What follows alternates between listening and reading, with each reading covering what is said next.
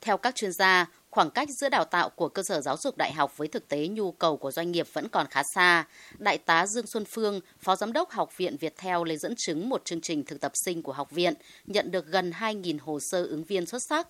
Tuy nhiên, trong số này, chỉ có 100 sinh viên đạt yêu cầu.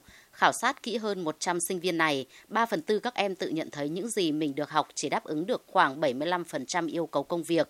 Chỉ khoảng 2% cho rằng với những gì mình đã được trang bị có thể đáp ứng 90% yêu cầu doanh nghiệp. Vì vậy, đơn vị đều phải thực hiện đào tạo lại. Đại tá Dương Xuân Phượng nhận định, thực tế này cho thấy hiện đang có bất cập trong đánh giá sinh viên tốt nghiệp của nhà trường với đơn vị sử dụng lao động.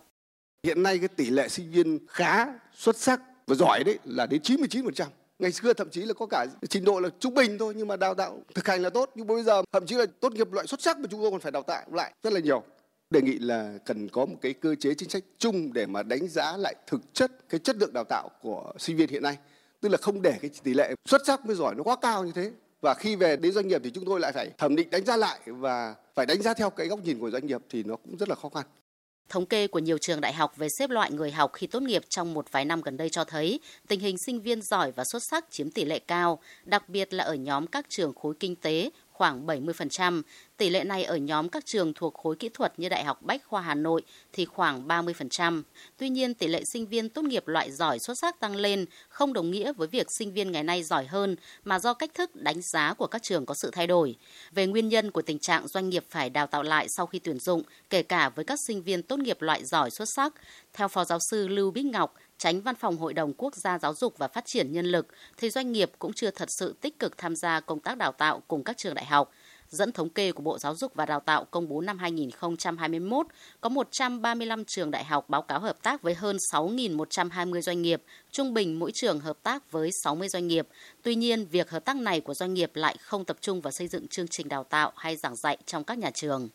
Phần lớn các hợp tác giữa đại học với doanh nghiệp là chủ yếu cho sinh viên đến kiến tập chiếm 90%.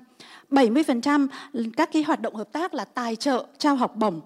Còn tham gia vào việc xây dựng chương trình thì chỉ có 30% mà thôi. Như vậy thì dưới góc nhìn của đại học, cái mức độ bắt tay từ phía đại học sang doanh nghiệp cũng còn rất là thấp, hạn chế. Và ngược lại từ phía doanh nghiệp đến với đại học cũng vậy. Để khắc phục tình trạng đào tạo lại sau khi tuyển dụng, một số ý kiến cho rằng giữa nhà trường và doanh nghiệp cần có sự liên kết chặt chẽ hơn trong xây dựng chương trình đào tạo theo định hướng việc làm của doanh nghiệp. Đồng thời doanh nghiệp cũng cần thiết lập bộ phận chuyên trách để phản biện, góp phần xây dựng điều chỉnh chương trình đào tạo của các trường đại học hướng theo nhu cầu sử dụng nhân lực từ phía mình. Bên cạnh đó, các doanh nghiệp cũng cần có chiến lược nuôi dưỡng ươm mầm tài năng tại các trường đại học bằng các hình thức cung cấp học bổng, đầu tư cơ sở vật chất, kỹ thuật, tài chính, tuyển dụng trước và sau khi tốt nghiệp, đặt hàng cơ sở đào tạo giải quyết những vấn đề cần thiết mà doanh nghiệp đang và sẽ có nhu cầu.